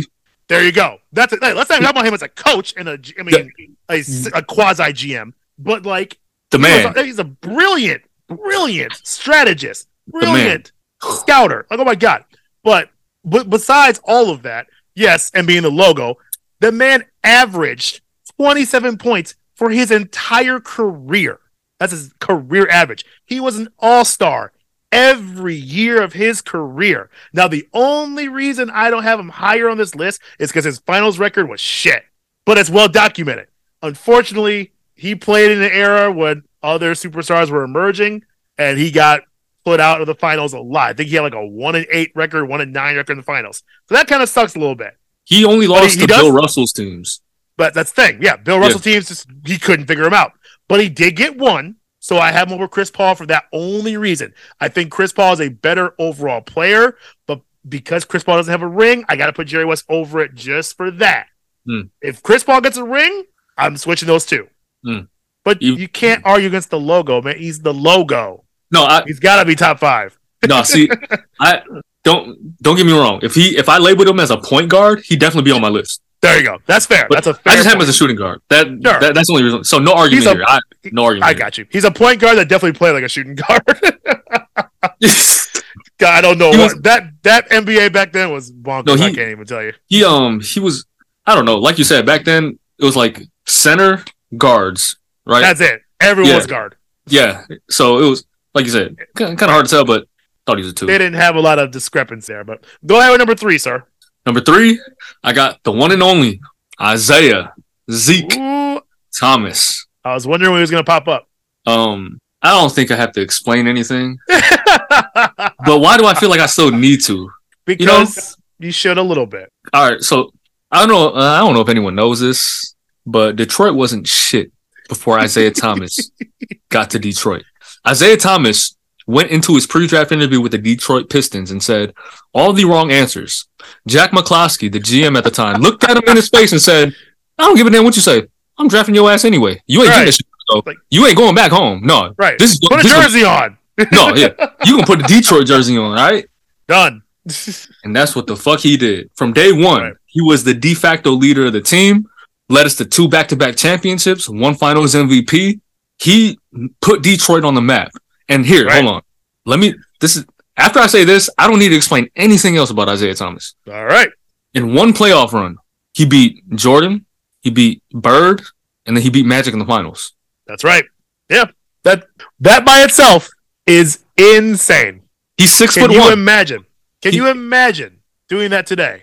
He's 6'1". Right. In the 80s at 6'1". Right? Like, come on, man. That's insane. That's insane. That's like going through it this year and beating Steph, LeBron, and Giannis in the same fucking run. Just like same run. Like, so Jokic sweet now. Jokic beat KD, LeBron. Oh, Jimmy Butler. And then Jimmy Butler. So he beat KD LeBron. He beat KD LeBron though. Jokic got close to that kind of run where I was kind of like, shit. But ended up with Jimmy. Not to talk smack about Jimmy. We know we love Jimmy. There's levels. Is that the same? There's levels. He ain't Giannis. Yeah. Man. Who you got at 3? Okay. Who you got at 3? My number 3 is the Big O, Oscar Robertson. What the fuck? Yes, Oscar Robertson. That's right. Robertson had, in my opinion, the single greatest rookie season of all time. He was someone who filled the stat sheet at a time where no one could even try to fill a stat sheet. He was the quintessential triple-double. No one was getting triple-doubles until Oscar Robertson came in. And that motherfucker is a tall dude to be getting triple-doubles, but he did it. Not to mention the fact that he's a 12-time All-Star, 11-time All-NBA. He was an MVP and got a championship. And on top of all of that, he did all of this in the era of Wilt Chamberlain. He beat out Wilt for an MVP. So, like, it's the competition level. And again, this is in the past, back when those two titans were kind of above everybody else. But Robertson was the one putting up the stats and getting the accolades at a time when Wilt should have been sweeping all of it. Man, I have so many problems with this. Let's hear them. So you mentioned, okay, hold on. Let me just get this straight. First, I need to repeat your list to you. I'm going to exclude Jerry West because he's different, right? But I'm going to use something you said in your Jerry West soliloquy. Okay. You said the only reason why you have him number 4 is because he has a shit finals record. Yes. I know Robertson does too. No. That's not what I'm getting at. Okay. Isaiah Thomas is not on your list. I know that. Not on top 5. No, he's number 6. How? He has a winning finals record. Because in my opinion, he has 2 rings. That's more than Jerry West. That's more than the Big O. That's more than Chris Paul. Right. And if we're going on titles, I agree with you. However, when I went to 5 and 6, it was Chris Paul and Isaiah Thomas. And for me, Chris Paul, because A, he's still playing and could potentially still get a ring, I think overall, and again, it's the 9-time All-NBA defense. The defensive part made me pick Chris Paul over Isaiah Thomas. But I also feel that you're this. So you didn't factor in the winning guy. No. You didn't factor in the winning? No. Isaiah Thomas won. Isaiah Thomas won. He won more than Chris Paul. He won more than Jerry West, and he won more than Big O. For now he did. Chris Paul. For now, the Big O and Jerry West are retired. No, I'm talking about Chris Paul. Chris Paul gonna win a ring? Last thing he was on Phoenix. You think he gonna win one? We don't know. If Chris Paul wins a ring, he's gonna be a bench warmer on the Golden State Warriors. Still a ring. I'm just saying. How much does it count? I think that's for a lot. No. Listen to this. Hold on, CJ. Hold on. Go ahead. You said it's a ring though, right? So how come we're invalidating KD's rings? He played a huge part in the Golden State Warriors getting his rings. I'm not invalidating his rings. The masses. Oh, the masses. Yeah. That's just salty shit. I don't know why the masses disqualified. So why is Isaiah still amazing? So explain to me why Isaiah Thomas is so okay. 1 and 2 are obviously Steph and Magic. Yes. Wow. Holy shit. You got that perfectly right. Because that's mine too. That's chalk. Oh, that's chalk. Wait, who do you have 1 and 2? 1 is Steph. Whoa! I have Magic as 1. Hell no. Fuck that. Magic. Hell no. Fuck that. Only reason I got Magic number 2 is because he won, right? Yeah. And he has rings. Yeah. That's the only reason why I have him number 2. Skill wise. What was Magic great at? Well, you gotta look at the eras too. Okay, before we get into that. Answer my question. What was he good at? That was true. Oh my god. What was he good at? Because hold on. Skill wise, Isaiah Thomas was better than Magic. Skill wise. Yes. He was a better ball handler, he was a better shooter, he was a better scorer. So why is Isaiah Thomas not on your list? It's a simple question. And I'm going to invalidate every one of your points. Bring them on. Oh my god. Okay. To the point of what did Magic bring to the table? That's not my question. I did not ask that. I said, what was he good at? Okay, sorry. What was he good at? Excuse me. I misspoke. Okay. Here's the point I'm making about Magic, about being over the step.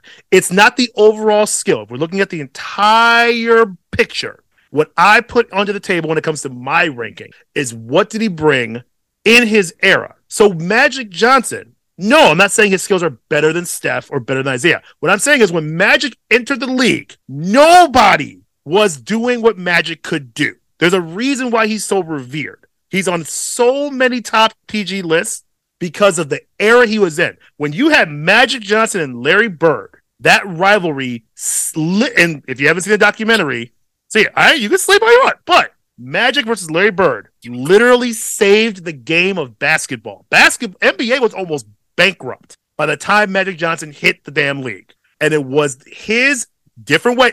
I mean, the alley-oops and the way he passed the ball and the way he facilitated shots, all that stuff was all beside the point. Basketball almost died out completely because they could not get people in the stands. So Magic Johnson, I put as number 1, not because he's a better overall skill player than anybody on this list, but because of how important he was to the game when he got to be a superstar. That's what I'm saying. Now, so what you're saying is, yeah, it has the reason why he's number 1 actually has nothing to do with the game of basketball. In a way, it does. You mean like the way he plays the game? You're saying like the game in its totality. He saved basketball, literally. I don't think anybody else would in his position. I don't think we would have the NBA the way it is today, even if at all, I without disagree. Magic Johnson. No, we wouldn't have the NBA today if it wasn't for Stephen Curry. Why are we shooting threes? Stephen Curry changed the game.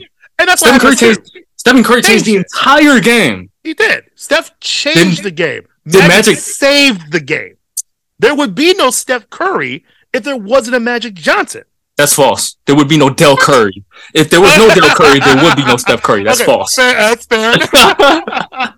Father's Day streaks again. You're right. There's no Del Curry. Excuse me. However, the point I'm making is you needed Magic to save the NBA in order for Del Curry to do what he's got to do to make Steph Curry so that Steph can come and change the game. None of that happens without Magic Johnson. It just doesn't. If you can look at all the documentaries out there, you can look at the financials. NBA was in dire straits until Magic came in.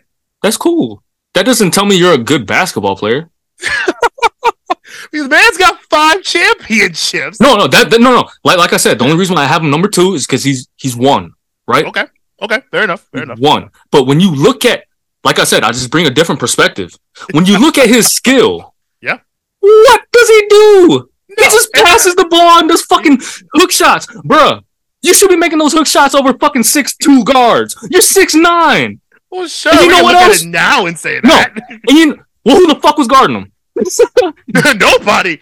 But back then, everybody was like, holy shit, this dude can do everything. Like, but let me be very, very clear when I say this. He was not playing above the rim. You're not wrong. He was not athletic. No.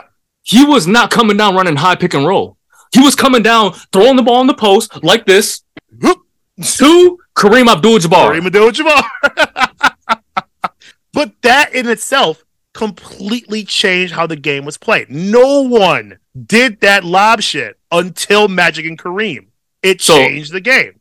Isaiah Thomas? Not saying he didn't. I'm just, again, I'm not taking only skill and I'm not taking only success. I'm taking the whole picture of their impact of the game. Because if that's the case, I wouldn't put Jerry West up there. No. Like, honestly, CJ, I'm not as mad as you having Magic at number 1 than number. You know what I'm saying? Like, I'm not really mad at that. It's an Oscar Robertson thing that really messed you up. Well, it's the fact that you don't have Isaiah Thomas on this list when you just told me Magic Johnson has 5 rings. Isaiah Thomas has 2, and Isaiah Thomas has more rings than the Big O and Chris Paul combined. So exactly, which is what I'm saying. It's not just rings for me. It helps. So CJ, so are you keeping your criteria the same every time, or are you making exceptions for guys that you like and don't like? No, because I don't like any of these guys. I don't like any of these motherfuckers. Okay, I like that's false. But like, I don't give a shit. You think I give a shit about Jerry West, dude? Come on, I'm not that old. Oscar Robertson, I had to look up his fucking stats. I don't fucking know. But look, Oscar Robertson, his rookie season, 31 points average, 9 rebounds average, 11 assists average. He was the assist leader, all-star MVP, all first-team NBA, and was like 5th in MVP voting in his first year. So okay, cool. That's his first year. You know who else had a great first year? Tyreek Evans. Where's he now? Don't say Tyreek Evans had all those, maybe not all those accolades, but he had the best first year ever too. But look where he at now. All right. And you know what? If you throw Oscar Robertson on that list, you know who deserves to be on your list? Russell Westbrook. Because Russell Westbrook stuffed the stat sheet better than Oscar Robinson. True.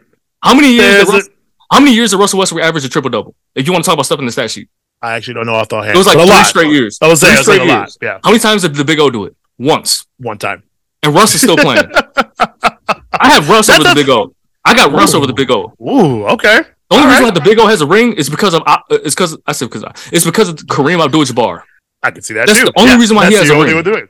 So again, but that just shows you, look at the era he played in, which I also use in my criteria is when did they play? Who did they play against? So yes. Westbrook has better stats. Yes, Chris Paul has better stats, but there's a longevity part of this too. You know. Thank you.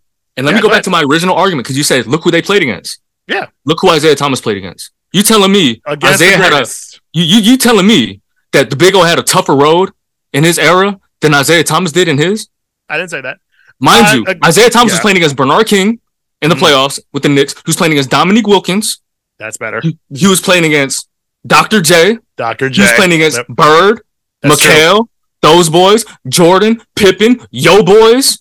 Definitely against my boys, yeah. Magic, Hakeem, David Robinson. Do I have to keep going? Clyde Drexler? You made a very good point there. Yeah. So why isn't he? This was the toughest part for me. It's blasphemy. It's literally blasphemy. Like it's blasphemy. How are you gonna have Chris Paul Chris Paul and not Isaiah.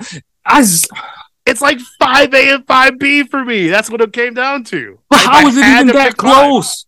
We grill. Think about it like this: we grill Chris Paul for not having rings. Zeke actually got rings. He did have rings. He got that jewelry, bro, on 2 fingers. Two fingers. On 2 fingers. You need 2 fingers yourself right now. I'm just trying to get a logical explanation as to why Zeke is not on your list, because it doesn't make any sense.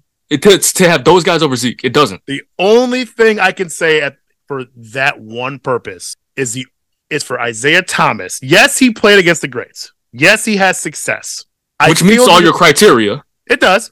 But the Pistons at that time, though. Oh my God, CJ, who was the driving force? I'm just saying they were so good with him, like. So it's a detriment to Isaiah Thomas that his team was so good. You understand the team was only. You understand the team was only that good because Isaiah Thomas was a leader, right?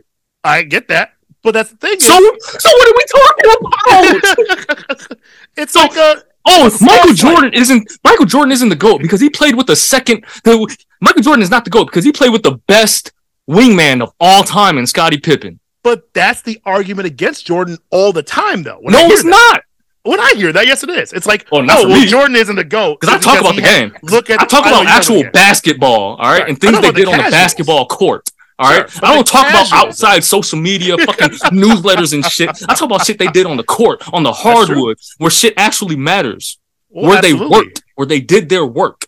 All I'm saying is, the argument I always hear about Jordan that people love LeBron over is because, anybody can win with that Bulls team. You got Pippen and Rodman and Kukoc. I'm like, okay, come on now. Like, if we're gonna slight Jordan for it, we gotta slight Isaiah for it a little bit. Like, the team was really fucking good. Okay, now let me ask you this.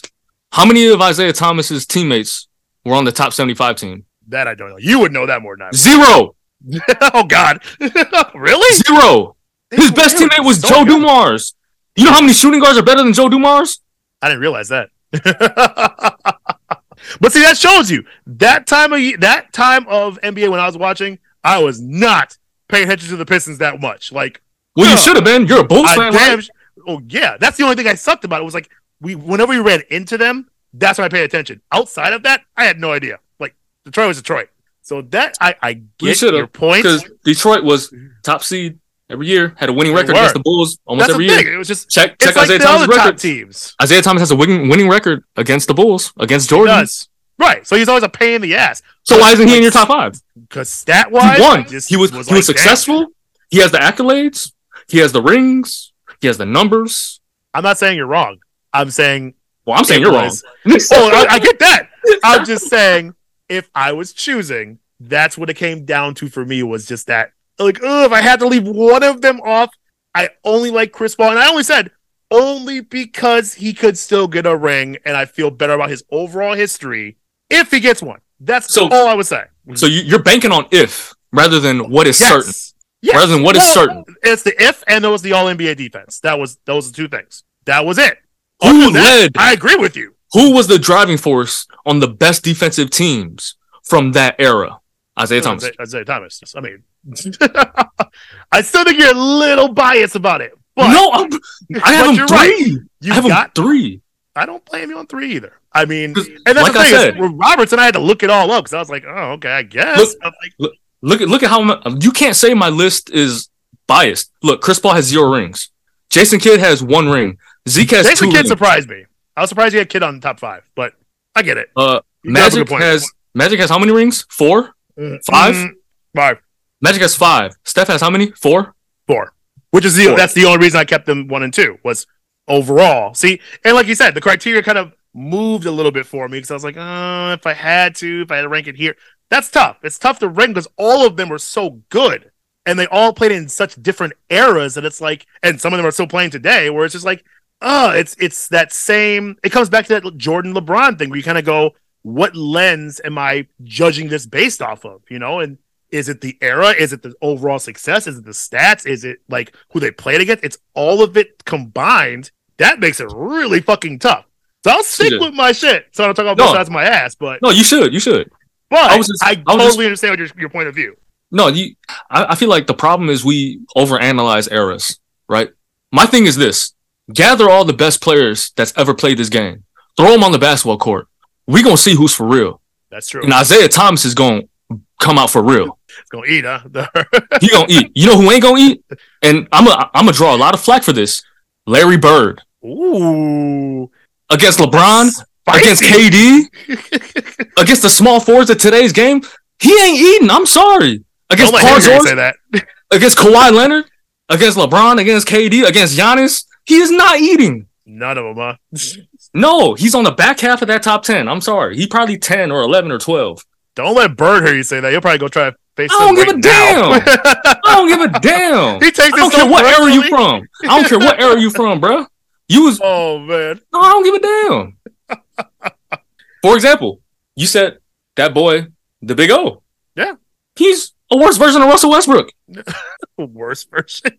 People just don't want to admit it because we fall in love with these social media narratives. You're right. You have mentioned that before. Watch the game, not the narrative.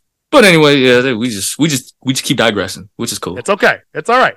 I knew, and trust me, when I made the list, I knew leaving Isaiah off would put some salt in your craw. I knew it. But that's just, I had to keep an opinion.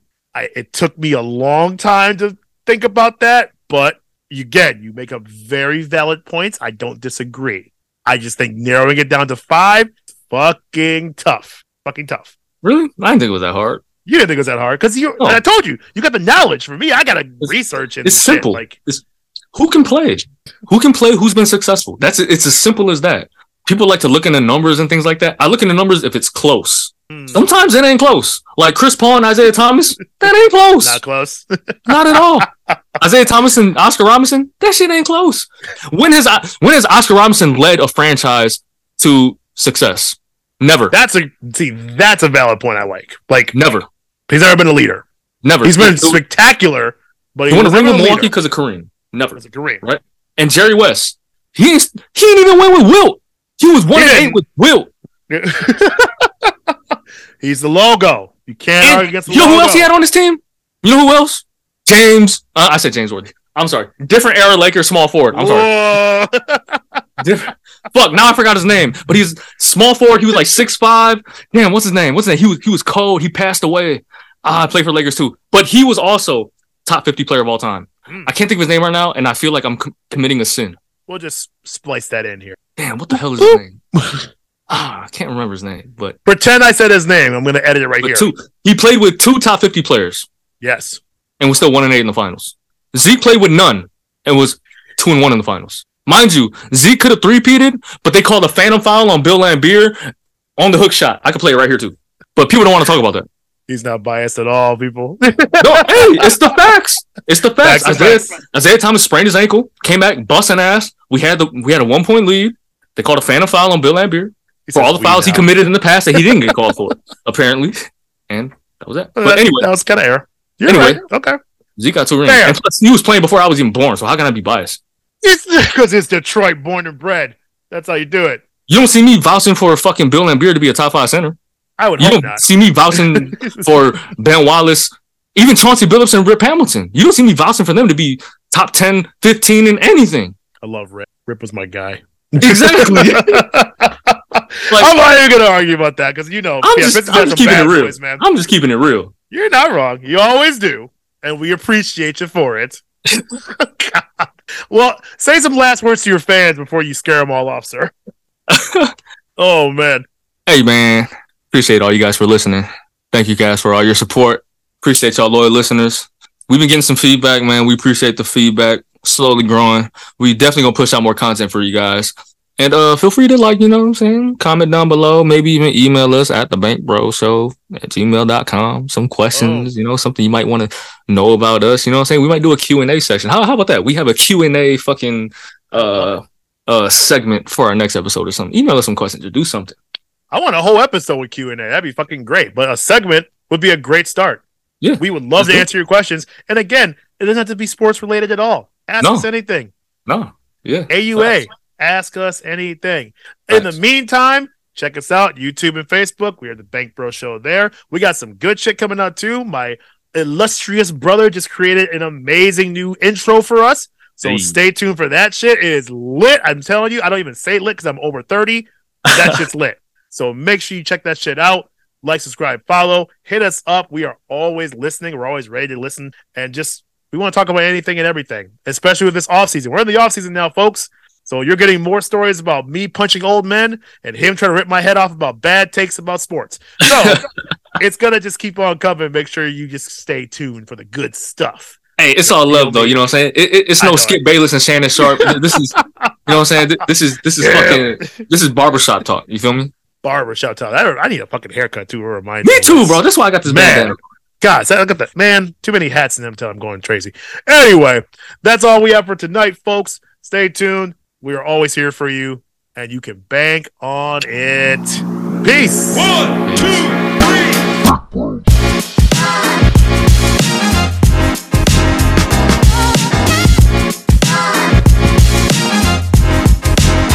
Blah, blah.